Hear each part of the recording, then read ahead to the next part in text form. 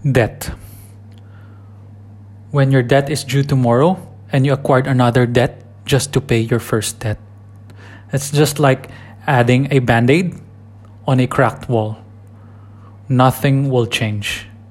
Nothing will ever help for the cracked wall to be whole again. It's just a stupid decision. Yes, there probably can be a lot of reasons for other people into doing this. I mean, regarding debt. Paying debt by acquiring another debt. But we cannot disregard an undeniable fact that this kind of decision making brings catastrophic results in the future. The only way a person can repay debt is to have income and allocate some of that income, if not all, into repaying debt. Nothing more, nothing less.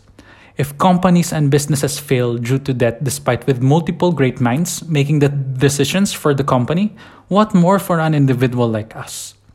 Debt can bring a person into greater heights or into a bottomless pit.